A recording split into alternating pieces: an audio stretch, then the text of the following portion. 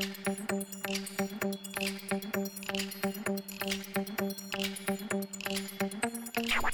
the home offices of Ash and Flo, this is Unbillable Hours, a podcast about professional services marketing. Stick around to listen to our insights, tips, and best practices to improve your firm's marketing and even your career.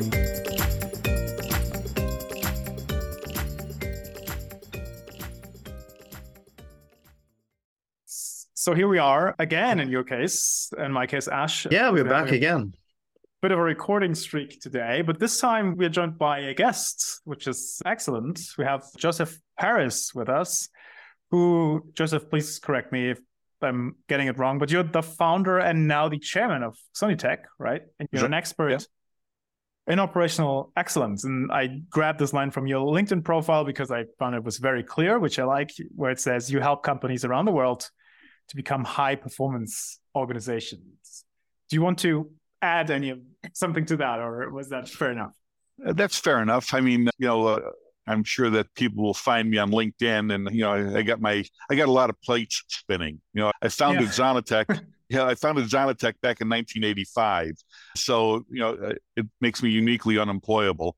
And I founded a think tank. We were talking about operational excellence. I founded a think tank called the Operational Excellence Society, and it's got a companion group on LinkedIn called Operational Excellence, no coincidence there, which is a fairly vibrant group and well engaged.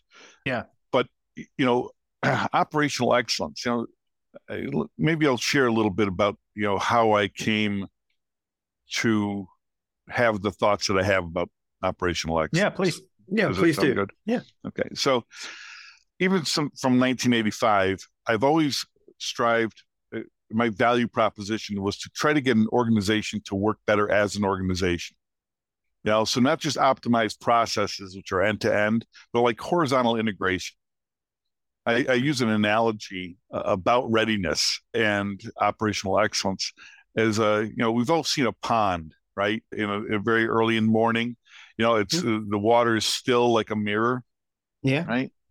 Okay, and you can see the reflection of the objects on the other side of the lake, and everything is nice and calm. And all of a sudden, this brat kid comes along and throws a rock in there, and he disturbs the peace.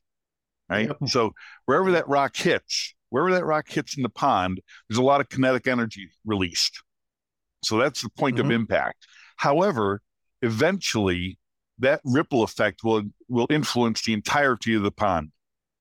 Okay, so the pond is going to be... It ripples across the entire surface, is what you're saying. Right. So maybe that rock landed in finance, and there's a big problem in finance, but it's going to affect sales and production. Or maybe it landed in supply chain, and it's going to affect sales and finance. Or maybe it hit HR, and all of a sudden we can't hire people because we can't find them. And that's going to have downstream effects. So if we think about our organizations as organisms, wherever that point of impact is where the most influence is going to be felt, but it's going to be incrementally felt everywhere else. So, all right. Yeah, that makes sense. So when I was trying to figure out, I went to a conference, it was the early 2000s. I went to a conference, industrial engineering conference, and there's a lot of people that love Lean and Six Sigma and continuous improvement, but this idea of operational excellence started stirring around. And I thought it was a pretty cool notion, operational excellence. I didn't subscribe that it was a rebranding, if you will, of Lean and Six Sigma. I thought it was something, there's got to be something more here. So I was a very early adopter of LinkedIn. And, when I got back, I grabbed the group Operational Excellence because it was available. Okay, so this is more of a Forrest Gump moment than anything else. More lucky than smart. All right, this is not a design play. So I'm there and I've grabbed the Operational Excellence group, and people started joining, and I started reproving people, and this kept on going on and on. And what I discovered is that the challenges faced by companies and individuals are the same around the world. But how they approach those challenges are really a product of how they grew up and what problem-solving skills they needed. So, for instance, when I'm in South Africa, if a machine breaks down, they're going to fix it with coat hanger wire, duct tape, or WD-40. Because getting the right part is a challenge. Yeah. If that same machine breaks down in Germany, The repair, some archaeologists will find it 10,000 years from now, it will still be working. Okay. So, the challenges that we face and the way we approach them is very dependent upon, how we were able to solve problems when we were young. I found that very fascinating, but still, what is operational excellence? So one of my good friends is a Marine aviator, and he shared with me that his carrier group had been made operational. I used the word operational. And I said, what does that mean? And his response, really. And he said, it means that the U.S. Navy has determined that the aircraft carrier, all of its apparatus and personnel on board, and all of its tender ships and support vessels are all prepared to engage in the purpose for which they're intended. All right. They're fit for operations, right? You could say. Ready to do the thing. Okay. Yeah. So this put the light bulb on. Okay. So now I'm thinking about horizontal, systems thinking and design thinking. This is not about, just process improvement, but how do these processes fit together and make that entity an operational entity? Which, by the way, what I like about this here, and maybe I'm reading it wrong, but it seems to put like an end cap or it seems to define the state of excellence, which that's the part I always grapple with. But like, when is it like perfectionism never ends, right? When are you excellent at something? Seems like the way you're describing it here, it means once it's ready to do the stuff I intended it to do. Is that excellence already, or am I getting it? Well, I mean, there's always levels of proficiency that you can strive for. Like if you're on an aircraft carrier and you're standing in the wrong place at the wrong time, you're going to have a bad day. So, it's a level of, not only does your systems have to work, but there's always an opportunity to improve the proficiency of the use of those systems. All right. So maybe it's like when you think about an internal combustion engine, no engine's like 100% efficient, right? You study that in physics. But you can make it as efficient as possible by using the right fuel and making sure everything is, operating in the best way possible. So you can move it from, say, 60% using a crappy NOx, fuel that has a lot of NOx to something much better and raise it to 95, something like that. All right. So there's a theoretical threshold or whatever, or a limit, and I push towards that. That's the idea. Right. And there's also a point of diminishing return. Yeah. Okay. So sometimes, if somebody were to make the perfect car and it was perfect in every way, nobody would be able to afford it. Yeah. Okay. So there's a point where you have to say, close enough is good enough. And by the way, if you concentrate all of your efforts and all your investment on one point, you're neglecting other points. So then your process is optimized, but that process being part of a suboptimized system makes the entire system suboptimized. Right. So you really have to, when you're looking at improvements, you have to look at the balance of the improvements, not just the improvement itself. How do these things fit together? Fair enough. So I came up with a definition, that I'll share with your audience, because most people, there's a Supreme Court justice in the United States, when he was asked to define obscenity, he says, I can't define it, but I know it when I see it. All right. So that seems to make sense. Yeah. Okay. Operational excellence as well. Yeah. And it is proper. Most people can describe it. Okay. They really can describe it. Okay. They know it when they see it, but they couldn't. So I spent probably 3 years on this definition, not, toiling like a monk in a monastery for this 3 years and just working on this, but it's fairly brief. So I'm going to share it with your audience and just explain the components. So, operational excellence is a state of readiness. No coincidence, it's the title of my book, but state of readiness, it's a condition. The Boy Scout motto is be prepared. So it's a state of readiness that is attained as the efforts throughout the organization. So this is like, the entire organization. Yeah. It has these efforts that are aligned, reach a state of alignment for achieving the strategies. Okay. So state of alignment, everybody knows what it is in absolute terms. Like I have one client and I asked them what their vision of the future was. And they said, we want to be the number one e-commerce fashion provider in all of Europe. I said, super. What does number one mean? The person from logistics says 100% on-time delivery. Person in sales is the most sales. Guy in finance is the most profitable. So even from that get out, we don't know what number one is. All right. So we can't align. I love that point. Yeah. Because I run into this. Tangential, I run into this in marketing. We often have conversations with firms around the ideal client profile. And I always pause everybody and say, let's have a definition of ideal first.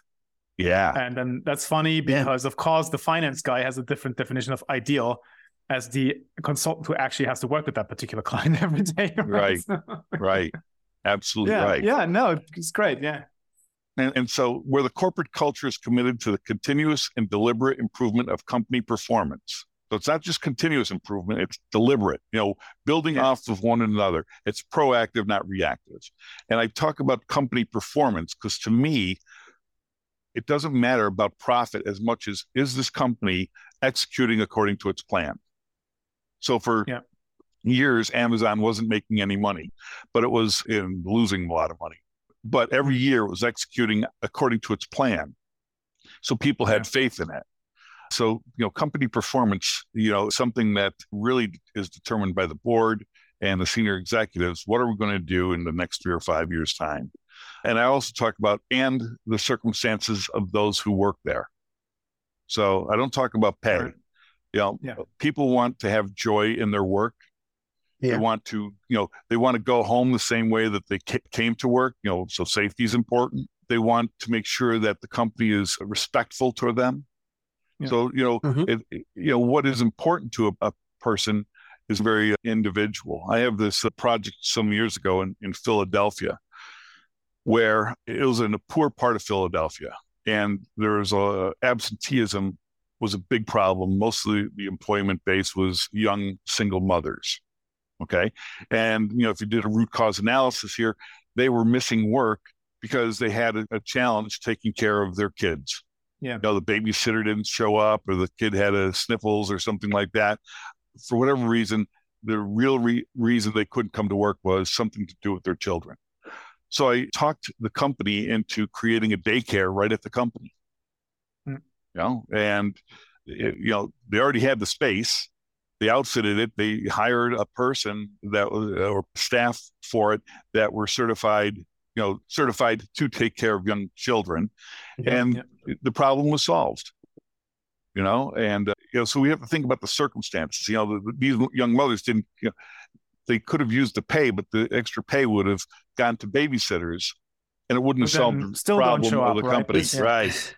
Yeah, this actually really reminds me of a situation in one of my previous jobs, because I used to work at a manufacturing site, as in our office was there, and they used to bring a massage therapist every 2 weeks because, as you can imagine, if you're working on the shop floor, if you're trying to deliver, people have issues, right? Yeah. And this kind of really helped. Like the example you said just literally reminds me of that, because operational excellence was a key thing there too. Right. So, but I really like the definition, and I'm just going to interject that. So it's surprising the AD did not expect the holistic aspect and the seeing it as an organism part. So I learned something there already. Take a note. Okay. Yeah. So, when you're looking at operational excellence in an organization, there are going to be these lever points. There's a certain approach to operational excellence in production. A lot of the tools for that trade are in the Lean and Six Sigma world.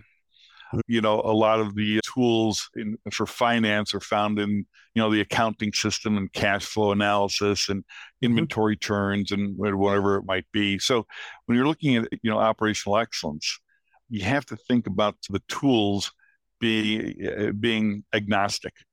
A tool doesn't care that it belongs to Lean or Six Sigma or theory of constraints or, the management system called Purple.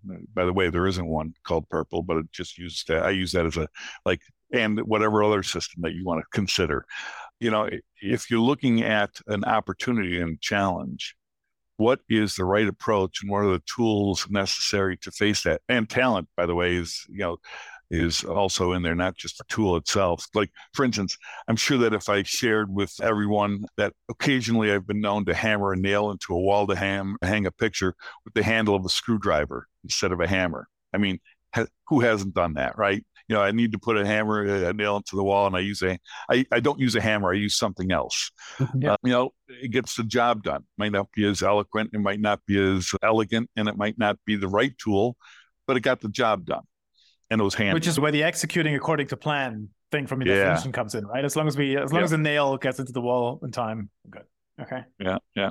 But we wanted to talk a little bit about marketing too. Operational and excellence in marketing. So, marketing is a real big challenge when it comes to measuring it using Lean Six Sigma tools, in my opinion. You put out an ad and you can see how it does, how many click-throughs, and maybe you could trace it back to purchase. But if you don't sell products, you sell solutions. Now that's where we are. We sell solutions. People are not going to click on our ad when we're in this, something that we tried relentlessly some years ago. They're not going to click on our ad because what we have to sell is something that has to be custom configured for every client. How do we make a customer operate better? Well, it depends on where their weaknesses are, right? Yeah. If I'm selling a gadget, you put a picture of a camera up there and people are going to click on it, especially if you like cameras, you're going to click on it. If you like, vacations in exotic places, it's going to catch your eye and people are going to click on it. So those ads are going to work very well. But if you're a company that sells solutions, it's really hard to convey that solution in an ad, or even to catch somebody's eye. And have it be the eye you want to catch. So I've had the opportunity to manage the metrics and monitor the metrics of my operational excellence group on LinkedIn. And so this is really going to be a talk about marketing for solution providers. Okay, because that's the experience that I have. My group, I'm going to give you some metrics. My group has about 140,000 people in it. It's a pretty good sized group. And these are stats that I get right off of LinkedIn. As a group owner, I can see those stats. So I got about 140,000 members in my group. Of that 140,000 members on a rolling 15-day basis, so just looking backwards 15 days every day, on a rolling 15-day basis, 2/3 of them engage the group. Okay, so that's a pretty impactful number. 2/3 engage the group. Over that 15-day period, there's roughly 500 posts, 500 new posts. And out of those 500 posts and that 2/3 participation, I have on a rolling 15-day basis, roughly 1.5 million people that look at these posts. Yeah. That's a pretty gigantic number. Yeah. Right? But I run the group with an iron fist. When I say that, the only posts that I allow in the group are those posts that drive value to the constituents, not to the person posting. Yeah, which is the way to do it. Yeah. So I don't want to hear about your webinar or your conference, and I don't want to hear about your software solution or anything else. It's got to be content that's driven to the benefit of the consumer, the reader. Now, what I noticed is that this increases the engagement. People go there and they find wisdom. Now, by the way, if you say something smart, like say, I post once a month or so in my own group, but it's always, some substantive content. If I say something that's smart, that resonates with somebody, that person's going to reach out to me. I don't have to tell them, reach out to me. You know what I mean? If you have any questions, reach out. I mean, it's almost insulting their intelligence. It's like, of course, you shared something that's really cool. I'm going to reach out to you. It's not like anybody's going to say, whatever you don't reach out to me, So I compare that with the Lean Six Sigma group that I manage. And I don't own it. I just manage it, but I can still see the stats. It's got roughly 950,000 members. So that's about 7 times the size of my group. Okay. But out of that 950,000 members, less than 3% engage on a rolling 15-day basis. Okay. It's got 2,500 posts for 15 days, and it's got less than 200,000 views, where I have 1.5 million. The difference between the two groups is how they're managed. The Lean Six Sigma group allows for anybody that wants to sell or promote anything, conferences, webinars, product, whatever it is. So you really have to fight. The consumer really has to fight to find something that's of interest to them. And so they don't engage. So for the solution seller and for anybody selling, if you make it about the it, if you make your marketing about the it, especially for solution selling, you're not going to get nearly as much traction as you could if you drove wisdom to the consumer. Yeah, that makes sense. It's basically you have to give them what they're looking for and not give them what you want to sell them. Right. Exactly right. And let them start looking at you as a trusted advisor. And by the way, it takes a long time. It only took me 20 years to become an overnight success, right? It just takes time. But the long form is something else for you to consider. This is, a little bit counterintuitive to what you might read. But I prefer the long form content. When I say long form content, I'm talking about, 1,250 words or more. As opposed to 500 words, because everybody's already written those 500 words on leadership. You have to do a deeper dive. And psychologically, we use our phones today as a substitute for the newspaper. The morning paper, we used to, read it while we're having breakfast or having a cup of coffee. Now we look at our phones, okay? Or when we're sitting on the can, we're looking at our phones. It's a substitute. It's something to occupy our minds, right? The content we have to put out there has to be substantive because we want it to have mass. And with mass comes gravity, okay?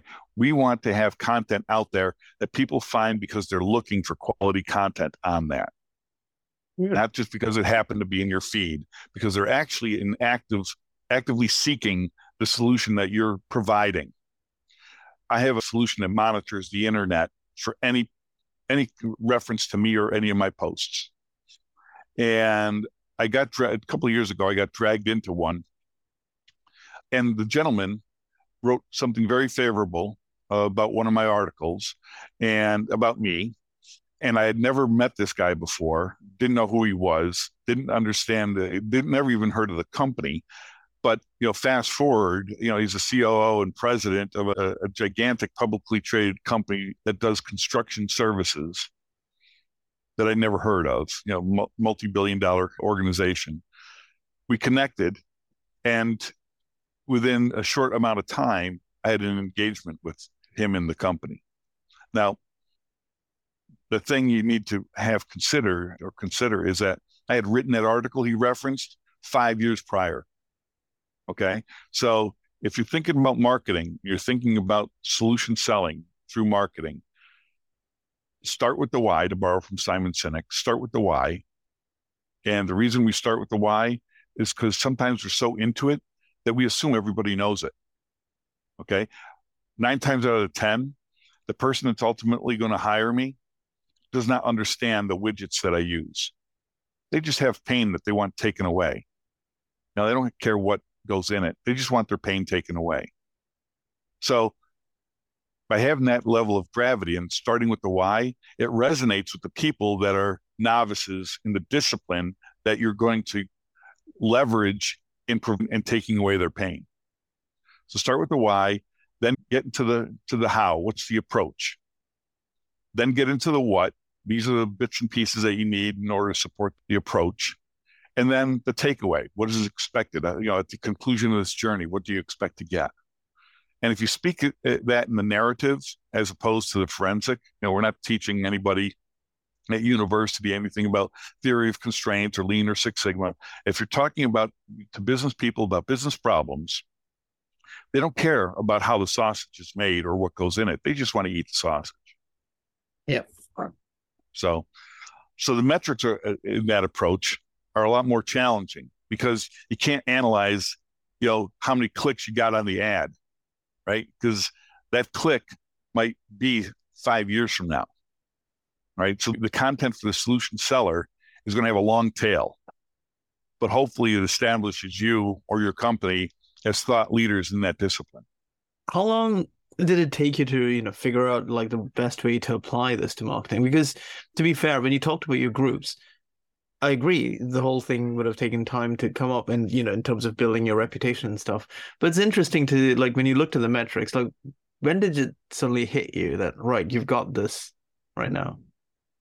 Early on, when I reached 5,000 members of the group, and mind you, early on, I wasn't really monitoring the activity in the group. Yeah. Okay. So, I was just approving people. And then I got to a point at 5,000, LinkedIn sent me a message, hey, you reached 5,000 members. You have to ask permission to go beyond. Yeah. Okay. So I asked permission and like instantly I got it. And so then at 10,000, okay, they sent me another message. You're at 10,000, you have to ask permission to go beyond. And of course they asked it, but now I'm thinking, who the hell are these 10,000 people? 10,000 people is a lot of people. You know what I mean? Yeah. So I started really, now I'm paying attention. 10,000 people is a lot of people.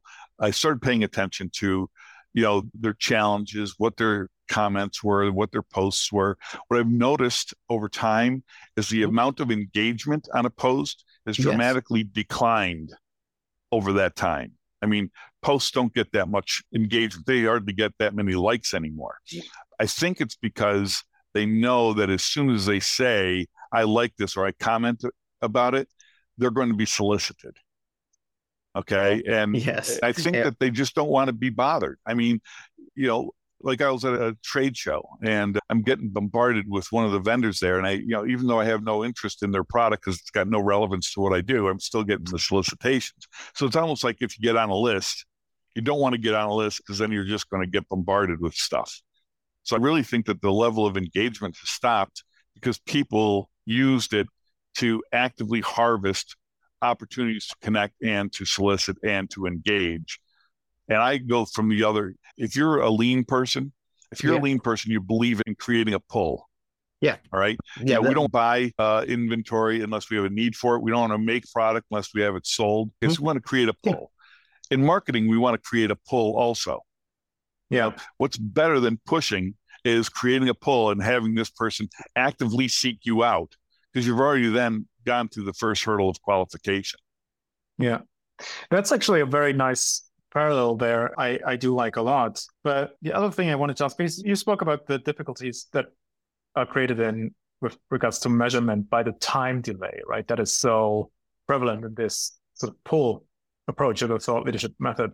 But I wanted to ask, are there any other areas where sort of Lean Six Sigma-ish measurement stuff would make sense from an operational excellence perspective? Like, for example, I could track the process inputs, right? In your case, you said, publish this article, which was good. 5 years later, there's the opportunity. So instead of being too concerned with measuring the returns, maybe I should have measurements that say, do we put out an article, I don't know, every other week or once per quarter or whatever? Is there any...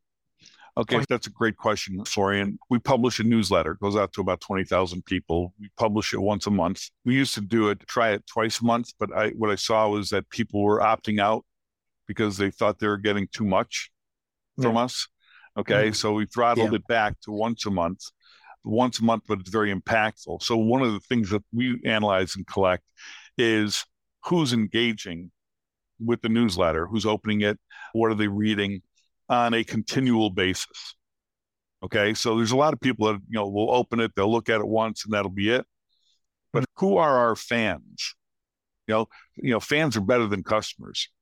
Yep, absolutely. Fans will forgive a lot and will give you a premium for whatever it is that you're trying to share with them. It's funny, every once in a while I'll get a note from somebody that tells me that I've been a mentor to them. The content that I create has really helped their career or whatever it might be. I don't even know this. The person never reached out to me, or I might not even be aware that they've seen my content, but they do. Yeah. So there's a lot that has to be on faith. And so it's, when you think about Lean Six Sigma tools and measurement, the real measurements I get are from my newsletter because I could see, individuals that open every one, really forage through all the content, each and every time. And those are the people that I know are really following. And then I try to figure out, what their backstory is. who do they work for? Where do they work in that company? What challenges that company might be facing. Oftentimes I'll just reach out and say, hey, listen, let's sit down on the phone for 30 minutes and, exchange stories. I like to use the word exchange stories. People don't, what's a day in your life like? You know what I mean? And everybody's got stories that they want to tell. Yeah. Yeah, I think these are excellent points, and I want to bring us back to what you said in the beginning, your image of the rock that hits the water surface, right? If you stick with those practices, which I think I can summarize, I really like your image of the pull in marketing instead of the push, right? If you stick with this practice, you'll have positive impacts eventually on the other areas of the business, and vice versa. I often tell clients that consulting is a relationship business still, which means your marketing should maximize relationships for the firm. Right. Not transactions, which then, if you conclude that thought, also means what you need to be measuring is the quality, like the number and quality of relationship building efforts, right? Not so much transactions. I mean, of course, you need to keep a tab on costs, and you want to maybe see revenue sometimes. But if you prioritize those measurements too much, you sort of financialize the entire effort. That's usually to the detriment of the relationships, and that's what you want. You want to bring in more people, like you said, fans who might then become clients or whatever else. But that, and we often discuss this in this podcast, but that being the primary objective of marketing and consulting context is make sure the firm has more friends, which business developers might then convert into clients if the opportunity arises, right? But these people will come to you, not the other way around. I mean, this was great stuff, and we're almost up on time, Joseph. So you mentioned a bunch of things you have. So, where should people go to find you and your group? And I think you mentioned a book, and you have 2 podcasts which you'll put into the show notes. The easiest thing to do, if you want, I have a page that I've created that has links to everything, like my various companies, the podcasts, profile, and everything else. So it's pretty easy. It's Joseph Paris, one word. josephparis.me/card. So josephparis.me/card, and you'll get everything there is to know about me. You get to my LinkedIn profile, you get to my podcast, you get to everything from there. And that's excellent. And for our German listeners, that will be Joseph with P and H, not with an S. Right. Right. But we'll put the link in the show notes. Yeah. Well, that was great. Really appreciate you taking the time. It's always good to hear from practitioners from far away from outside the marketing space and collect your thoughts on it. And also, I think, powerful testimony to some of the things we often talk about here from you as a professional who also, runs an advisory business or several advisory businesses. Cool. No, thanks for making the time. Ash, if you don't have... No, this has been a brilliant conversation, so thanks for hopping on. My pleasure. Stop the recording here. And thank you very much, Florian and Ash. Cheers. Thank you. Have a good one. Speak soon. Bye-bye. Thanks for listening to Unbillable Hours. If you want more, tune in next week. You know where to find us.